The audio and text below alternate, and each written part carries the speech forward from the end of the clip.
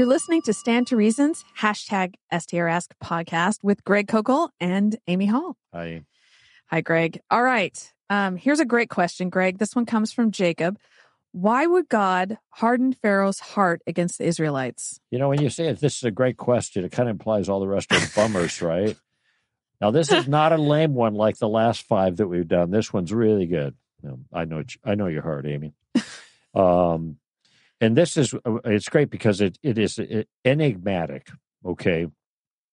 Why would God harden Pharaoh's heart? I'll give you my speculation. When you read the account, God tells Moses that Pharaoh's going to reject what he has to say. God is sending Moses on a mission. And God tells Moses, you're not going to fare well. I'm just kind of going by memory of Exodus 3 or 4, where Moses is commissioned for this enterprise, right? And then he talks, I think in there he talks about hardening. But the important thing about the hardening part is that Pharaoh is already hard against God. And it's very clear Pharaoh's going to rebel. God says that. And he does rebel. He continues in his rebellion against the Hebrews and Moses and the God that they represent. And Moses warns him. And a series of plagues ensue. At some point in the process of the plagues, Pharaoh begins to relent. I remember the frogs, for example. Okay, I've had enough of the frogs. Call the frogs off. I think it's interesting, by the way, what Moses asks him. He asks Pharaoh, when should I call the frogs off? Now, remember, it said in the text that the frogs were in their kneading bowls. In other words, they're trying to make bread, right? And the frogs are jumping in the dough, and they were in their blankets, in their covering, their sheets and stuff, right? So they're like everywhere and really annoying. And when Moses asks Pharaoh, when do you want me to call them off? He says, tomorrow. Well, why not yesterday kind of thing, immediately. And I wonder if that just gives a hint a little bit of the obstinance of Pharaoh. But anyway, at some point you see Pharaoh beginning to relent. And then it begins to, you see these phrases, but God hardened his heart. God hardened his heart. Now, I've heard Dennis Prager talk about this, and the way he characterizes it is that God, and he says the word means to strengthen him. And what God is doing is giving him strength to continue his pattern of rebellion, even in the face of the opposition and the miracles. So he's invigorating the free will of Moses to continue to rebel, which would justify God's continuous punishment. I don't know about that personally, but it's something to think about. And it wouldn't be totally inconsistent with my point. Even if God were to harden Pharaoh's heart, in other words, he acted to keep Pharaoh from repenting, as it were, keep in mind that the reason Pharaoh is repenting is not to turn to the God of the Hebrews and bend his knee and obey him. It is because he's getting troubled by the plagues. I want to stop the plagues, but God's not done yet, because there are 10 plagues in view, and each of the plagues was an assault directly against an Egyptian deity. And so as the plagues are playing out, what God is telling this ancient Near Eastern people is, I am bigger than every one of your gods. And he is making a statement. And by the way, this statement has salutary effect because the other nations in the region find out what the God of the Hebrews did against the powerful Egyptians and how they decimated the Egyptians and also plundered the Egyptians as the Egyptians gave them all their gold and silver and everything and said, get out of here. And we know this because half a century later, almost, we have Rahab telling the spies under Joshua, we know what you guys did. I know what you guys did, what your God did, and therefore I'm with you. And so Rahab's converted as a result of what God did to Israel, or rather that God's continuous plagues against the Egyptians, and she is actually on the lineage of Jesus, the Messiah. So God has a plan, and he's working that plan out, and he is going to run the distance with it, and he's not going to let Pharaoh stop what he wants to do just because Pharaoh is tired of getting beaten up.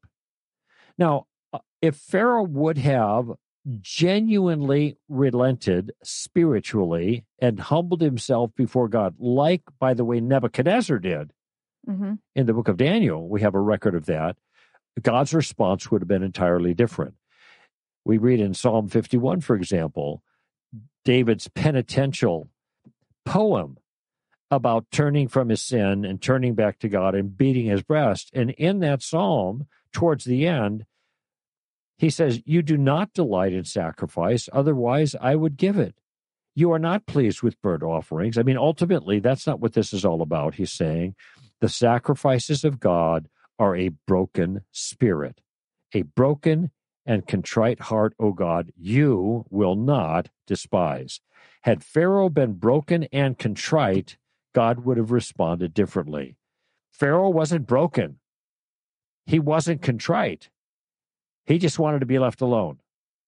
And at this point, then God hardens his heart, so he continues his rebellion that is already in his nature, that he'd already been doing, and God finishes the course of the plagues, finally has the people released with a much bigger destruction of Egypt than would have been the case. So now it is known all over the ancient Near East what God had accomplished in the Exodus. Yeah, I think that's the key thing to keep in mind here, Greg, that he's not stopping Pharaoh from repenting. He's just stopping him from letting them go because he's trying to get them away because they're causing so many problems. But I think it's also important to remember, we are all born, we're by nature children of God's wrath. We're in rebellion against him. God has to act to change our hearts. He doesn't have to act in the same way to make us rebel. We're already rebelling. Yeah. The action when God is changing our hearts is in the direction of repentance. Mm-hmm. It's never in the other way, in the sense that we didn't start off that way. So that is important to keep in mind. But Greg, what I did was, for this question, since the question is why would God harden Pharaoh's heart against the Israelites, the text actually says many, many times why God did it. So I just want to read through, I might not read all of these, but I'm going to read through some of these here. So Exodus 4:21, he hardened his heart so that he will not let the people go. 7:3, that I may multiply my signs and my wonders in the land of Egypt. 9:12, so that Pharaoh would not listen to Moses, again, so that it would continue on until God was done with all of his plagues. 10:1, that I may perform these signs of mine among them, and that you may tell in the hearing of your son and of your grandson how I made a mockery of the Egyptians and how I performed my signs among them, that you may know that I am the Lord. 10:27, so that Pharaoh would not be willing to let them go. 14:4, so that Pharaoh would chase after them, and God, quote, will be honored through Pharaoh and all his army, and the Egyptians will know that I am the Lord. 14:17, so that they will go in after them, and I will be honored through Pharaoh and all his army, through his chariots and his horsemen. Then the Egyptians will know that I am the Lord when I am honored through Pharaoh, through his chariots and his horsemen. Mm-hmm. So all of these things indicate what God was doing was revealing himself so that they would recognize his authority and his power and his sovereignty, his greatness over all the other gods, so that they would know. He was giving them evidence of who he was. Sure. And revealing himself and his power to everyone, and not just the Israelites, to the whole area, right, as you mentioned before. And so finally, there are some final things in Romans 9 where Paul explains even more of this. And here's what he says. For the scripture says to Pharaoh, for this very purpose I raised you up to demonstrate my power in you, and that my name might be proclaimed throughout the whole earth. So he's quoting some of the things I said earlier. Mm-hmm. And he also says, so then he has mercy on whom he desires, and he hardens whom he desires. And finally, he says, he did so to make known the riches of his glory upon vessels of mercy. Mm-hmm. So ultimately, even beyond all of these ways that he was revealing himself so that they would know that he was the Lord, ultimately what his goal was to, through the Exodus, which was, part of the plan of redemption, part of the history that is leading up to the cross, he wanted to make known the riches of the glory of his mercy and his grace. And the way we see that is by God fully revealing himself to us and also fully revealing his wrath against sin, because that's how we understand better the grace that he's shown to us. Right. I like the vessels of mercy because that shows that the long run isn't just to squash a bunch of people, but to manifest mercy or to demonstrate mercy. Where is the mercy? Well, it wasn't to those particular rebellious people, but it was a mercy manifest to others who benefited from that mercy. Now, I can imagine, Amy, as we give this explanation, a skeptic saying, well, I can't follow a God like that. Okay. You're just like Pharaoh. That's what Pharaoh said. And what I am not going to try to do is I'm not going to be tempted to try to sanitize God by trying to, it wasn't quite like that. This is exactly what the text says about God, and that's who God is, and he has morally sufficient reason for doing what he did. And like we've described, people who are genuinely repentant, he loves the brokenhearted, or rather the repentant. The broken and contrite heart he will not despise. And if that isn't there, then God does what is appropriate for his glory and to advance his purposes with those who continue to rebel. If you don't like that, if you find fault with that, all right. Well, nevertheless, it doesn't change God. It doesn't change anything. That is the God you're going to face. And I think where people get confused is that they forget that all mercy is a matter of grace. So it's not that God owed mercy to any of the Egyptians or to the Israelites for that matter. Right. He didn't owe mercy and grace to any of them because they all deserved the judgment that the Egyptians received. And I think, like I said before, I think that reveals to us what we deserved and so that we can understand his grace.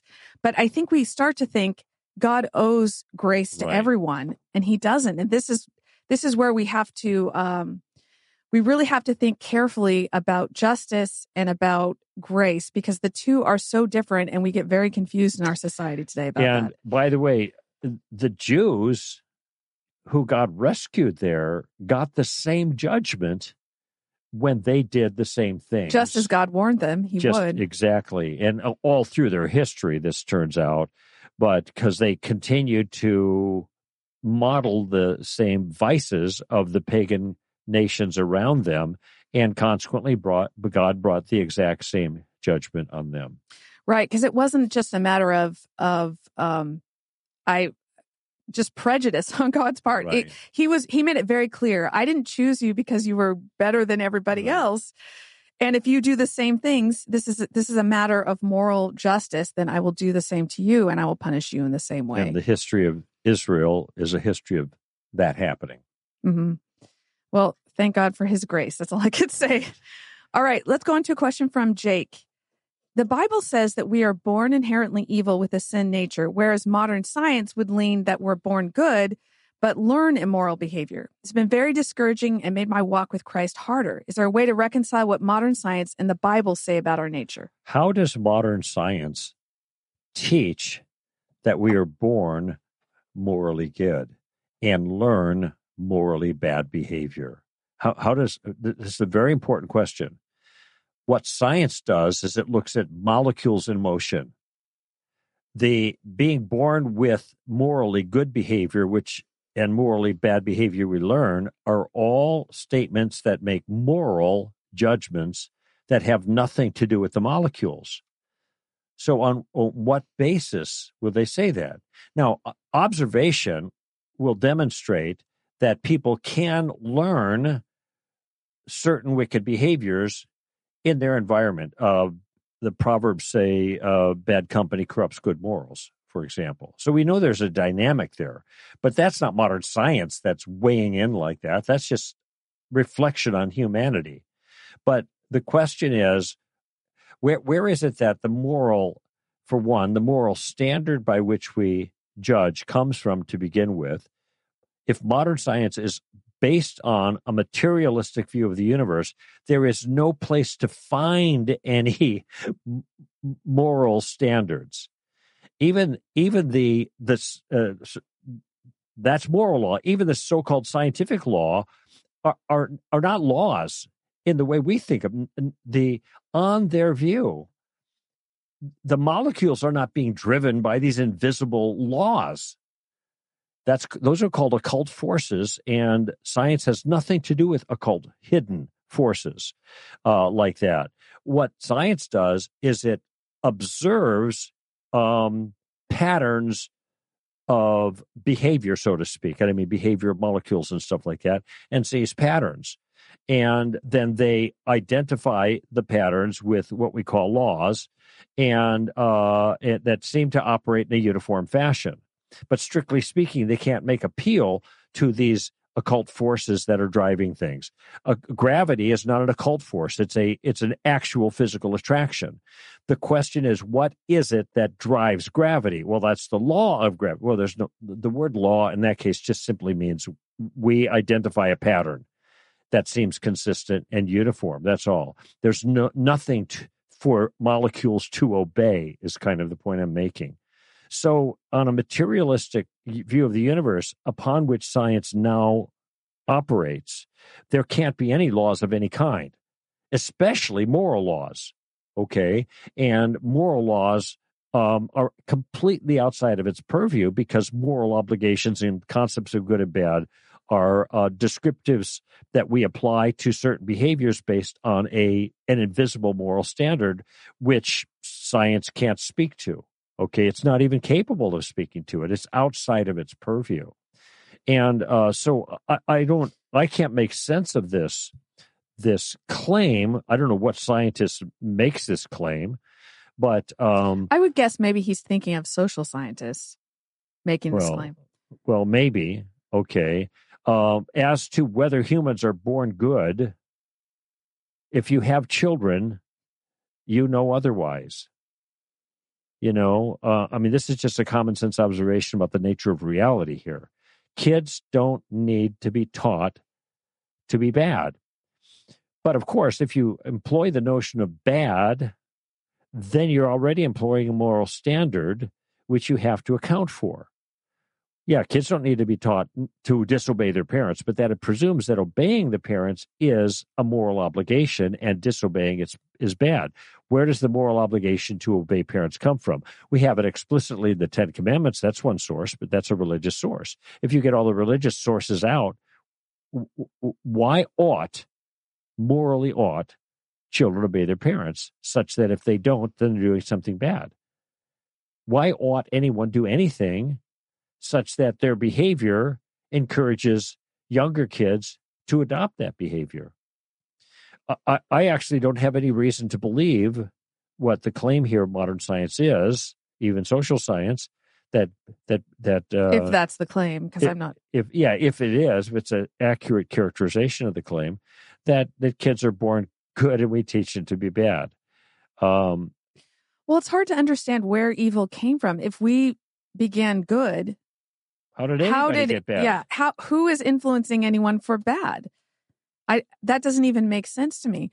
I mean, I think what we're seeing here is a very deeply divided philosophical, deep philosophical divide in our culture right now. Because whether you think the evil is coming from us and therefore it needs to be managed, this would be like, say, the system of government that we have now was built on the idea that we need to manage people's evil, and it's responsible for their behavior. Right. So you have to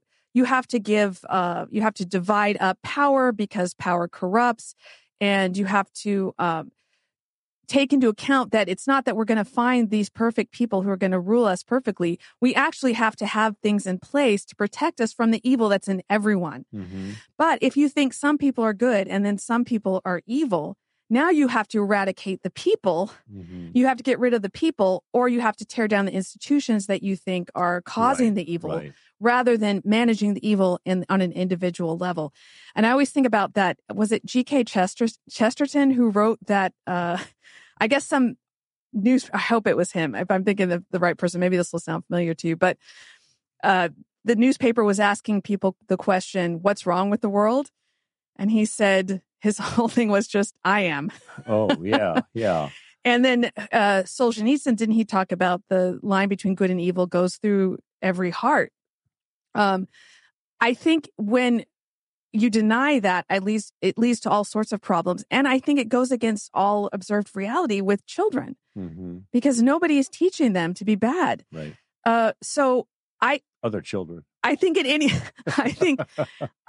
any way you look at this, whether it's observation, whether it's looking at how that philosophy plays out in various different political views, it doesn't play out well. Mm-hmm. That's right. It just doesn't, because I don't think it matches reality. Yeah, so it's inconsistent with the way the world actually is when you look closely at it.